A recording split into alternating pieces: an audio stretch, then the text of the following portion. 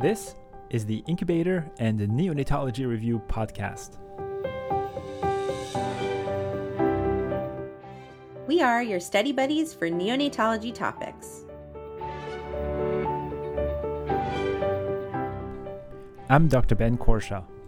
And I'm Dr. Daphne Yasova-Barbeau. Welcome. Hello, everybody. Welcome back to the Friday episode of the Incubator and Neonatology Review podcast. Daphne, how are you today?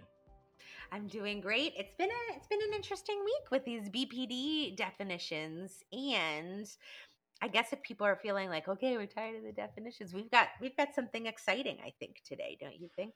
That's right.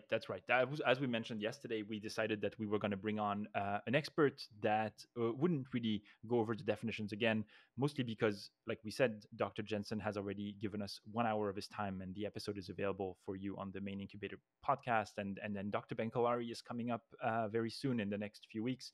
So we wanted to give the opportunity to a rising star in the field of neonatology to discuss with us a little bit of his work and how it helps us think of BPD in a bit of a different light. So we have the pleasure of having on with us Dr. Kent Willis, who's an assistant professor at the University of Alabama in Birmingham in the Division of Neonatology. His NIH NHLBI KO8 supported lab studies the neonatal gut-lung axis and the fungal microbiome. He is very active on social media. We'll give you all those links in a second, but without further ado, please, follow, right?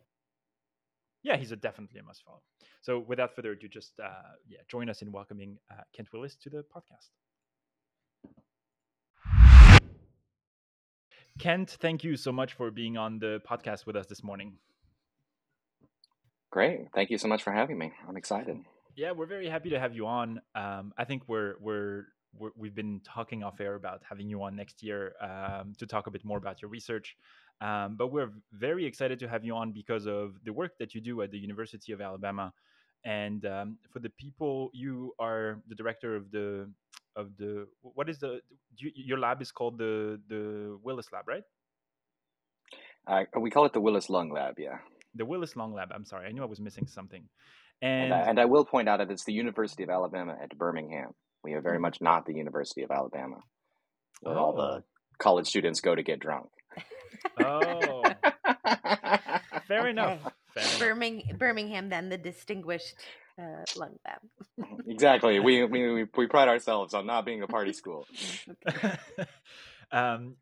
You do a lot of research on the gut-lung axis, and I think the work that you're doing and other investigators in this field is really going to help redefine or reshape how we think about BPD. And so I was hoping that for the audience who may not be familiar with what that even is, could you tell us what is the gut-lung axis and what does it entail? So at this most simple level, your gut-lung axis would be the influence of gut physiology on lung physiology, right? So if you want to take the most basic step. But the question then is, well, what aspect of gut physiology might affect lung physiology? And there's a couple ways that might play out. So usually when somebody using this term, they're talking about the influence of the microbiome or the microbiota within the gut. And they're suggesting a way that the gut microbiome might affect lung development or the lung response to inflammation and injury. And that might be a multitude of different ways. So you have to remember that the microbiome serves as an interface between you and any nutrition that goes into your gut, so that means metabolism is affected by your microbiome. The metabolites that your surface in your bloodstream are affected by your microbiome because they, do some processing of your food, etc. So all nutrition has something to do with the microbiome for the most part, right? That's a big driver. But your education of particularly your innate immune system is driven in large part by its exposure to the microbiome. So your innate immune system learns what's friend, what's foe, how much to react to friend and foe, and when to react and when not to react to you a lot by its interactions with the microbiome. And so a lot of early immune education is driven by the microbiome. And so that might affect things in a lot of different ways. But I think that is those two aspects of the microbiome, either as a nutritional or as a metabolite interface or as a immune education source, are probably the two most principal ways that the gut microbiome might affect the lung microbiome. So I actually have a question. We talk a lot. Obviously, the gut microbiome is very much a hot topic. We can basically connect it to all of the other systems. But I've always been curious. I'm not a basic science researcher, obviously, but our respiratory tract has a mucosal membrane also where we interface with antigens. And what about is the reverse true? Like what is the developing science on that? Like when we have when our babies are interacting with those antigens through the respiratory mucosa, and how does that affect lung disease? So interestingly, in the field of BPD research, the lung microbiome potentially interfacing with the lung interface actually is probably ahead of the gut-lung axis research. Mm-hmm. So to say A, that's possible. But B, I think the main issue that makes that a little bit, and I should say as a shout out that Vivek Lal, who's one of the associate professors in our group, that's his focus of research. He's done a lot related to lung microbiome and bronchopulmonary dysplasia.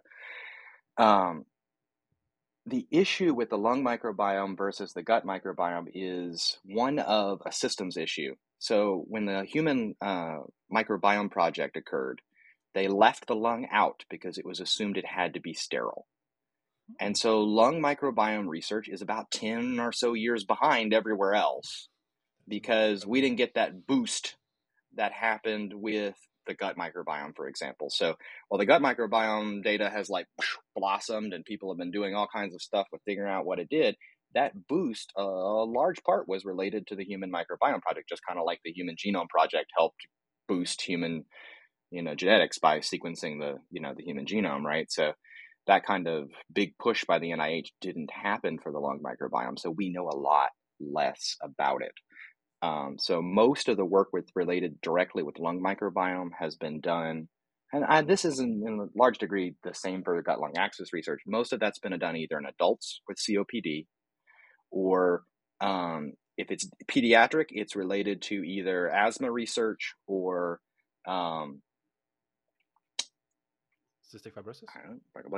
Pneumonia. Sorry. Pneumonia. Wait, I just forgot a whole field.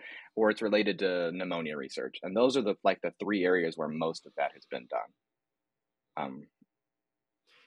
I wanted to ask you a little bit as to where do we stand today. I'm not exactly sure how long this field of research has been ongoing. I mean, you alluded to that a little bit, but what is our understanding of the contribution of disruption in the gut microbiome on the development of BPD?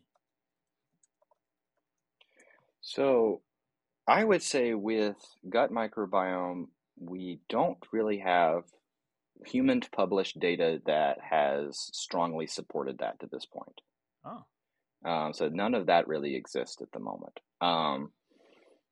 We have published, my fellowship research was antibiotic exposure in mice that we've done, looking directly. Sometimes you can manipulate the microbiota that way, but there hasn't been very much of large amounts of research. There's one key paper from the 2020, I want to say. Okay.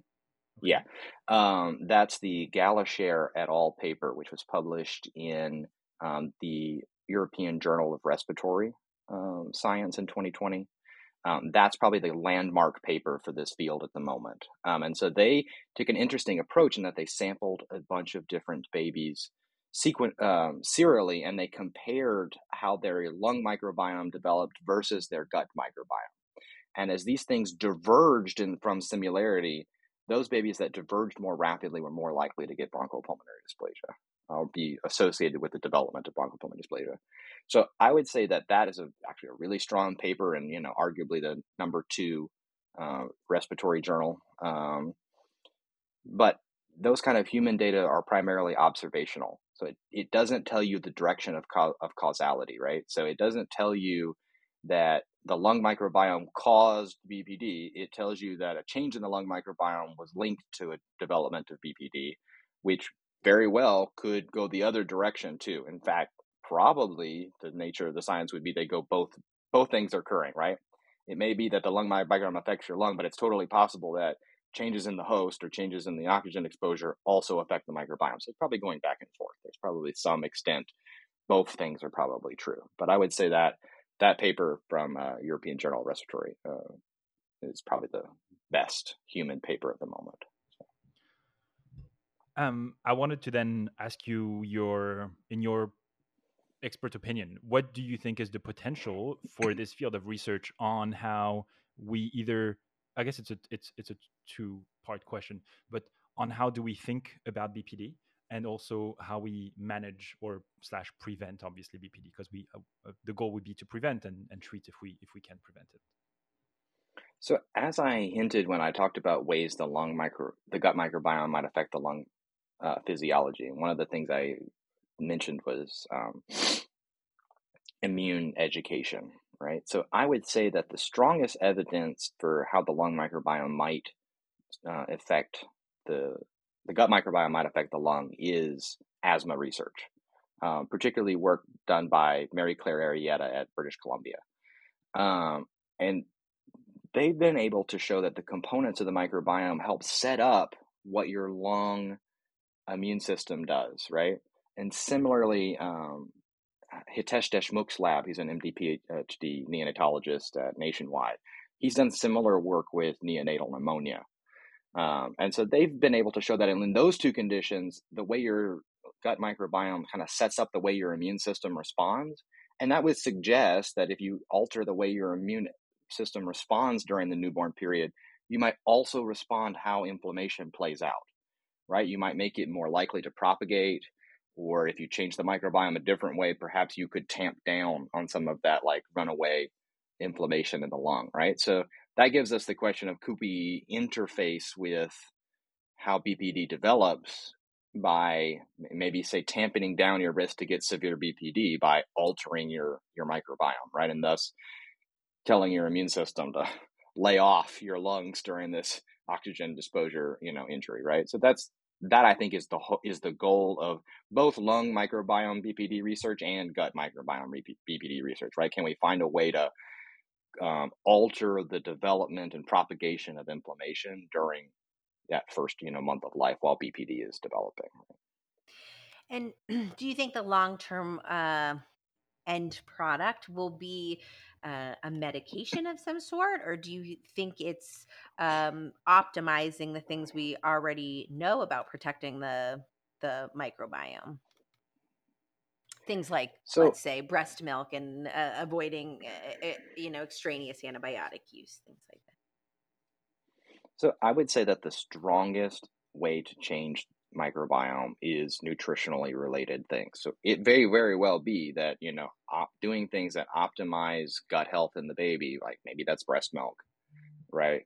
Maybe those things do help in some degree, right? We've had good data. Canty et al.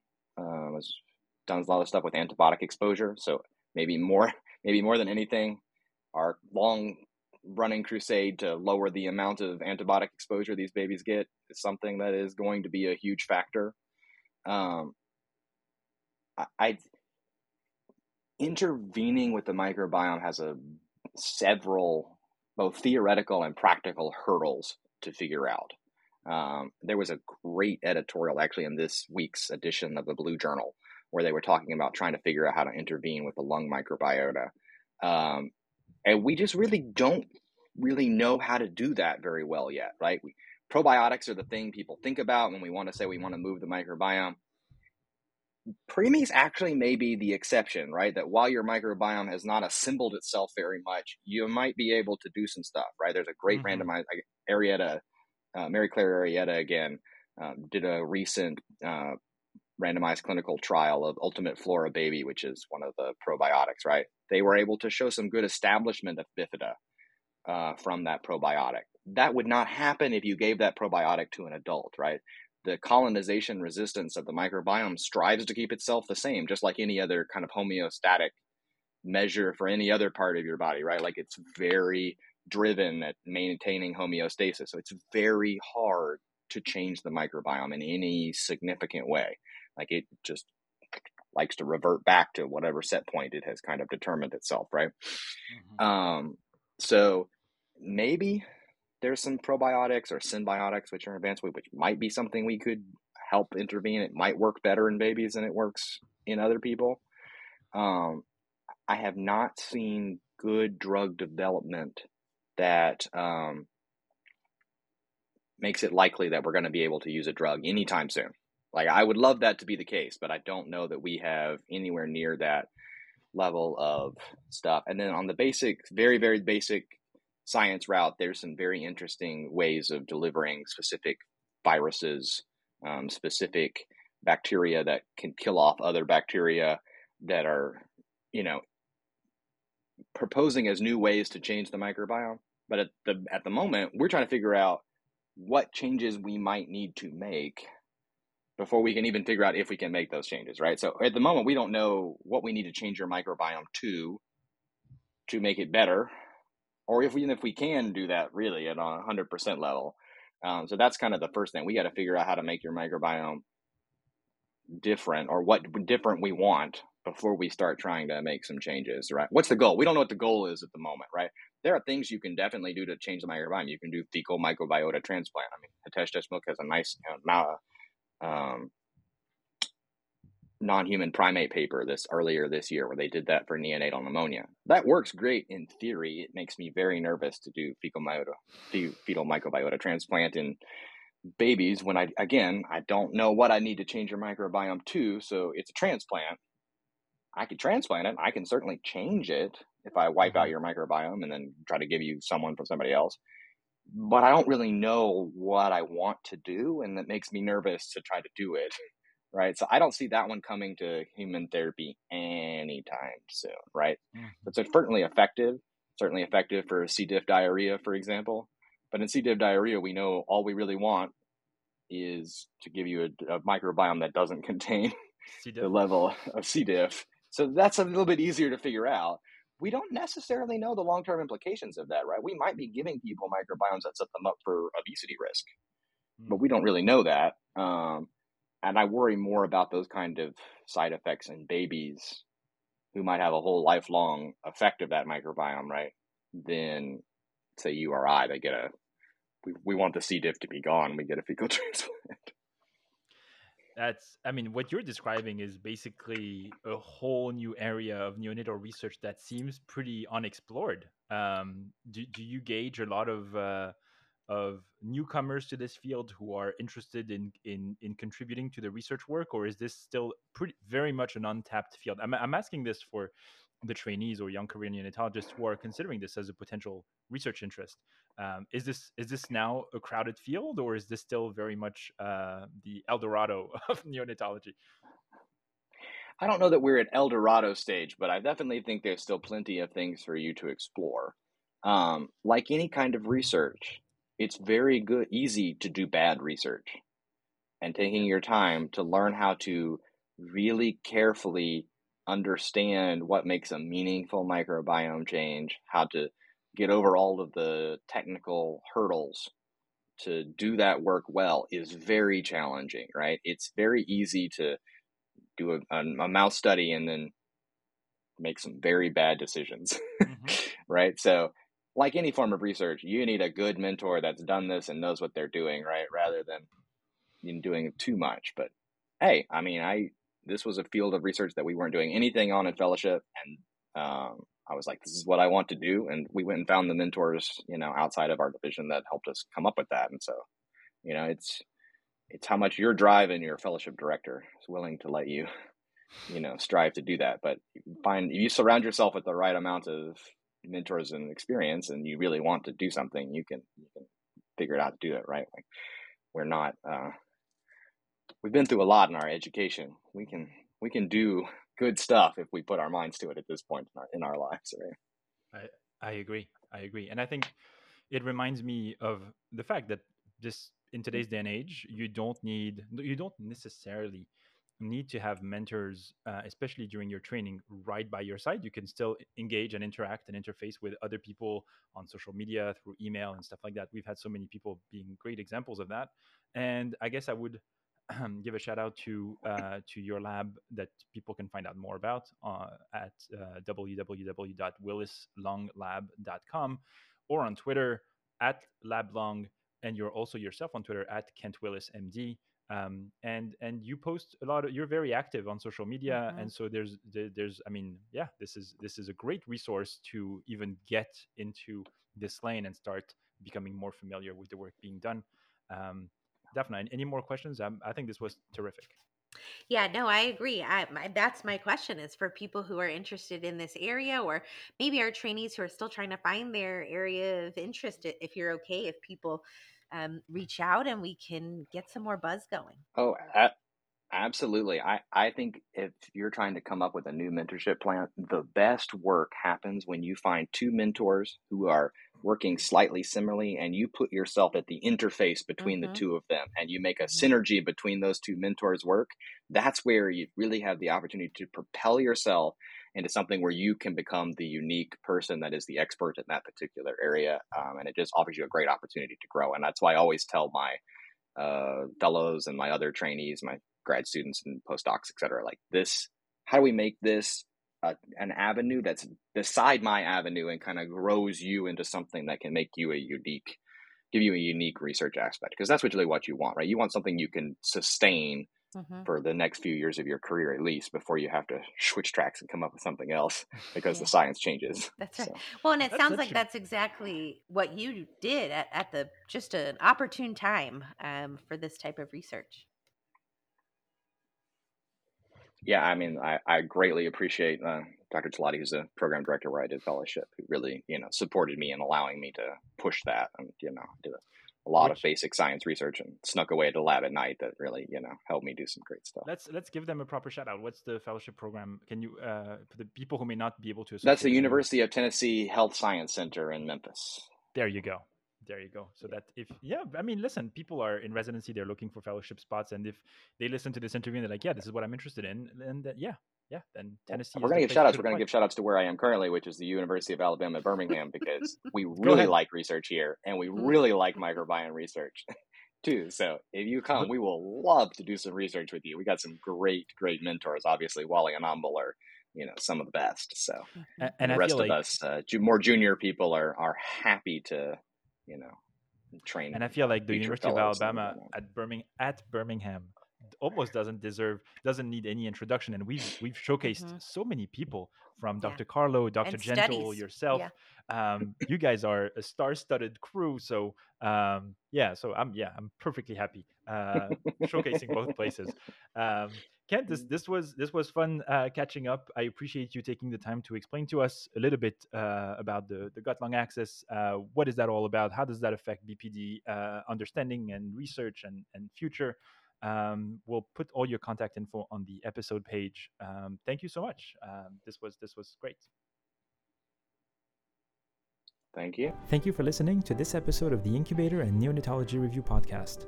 If you like our show, please leave us a review on Apple Podcast or Spotify. We would love to hear from you, so please feel free to reach out to Daphna and I via email by sending your messages to nicupodcast@gmail.com. You can also message the show on Twitter @nicupodcast. Thanks again for listening, and see you next time. This podcast is intended to be purely for entertainment and informational purposes and should not be construed as medical advice. If you have any medical concerns, please see your primary care practitioner. Thank you.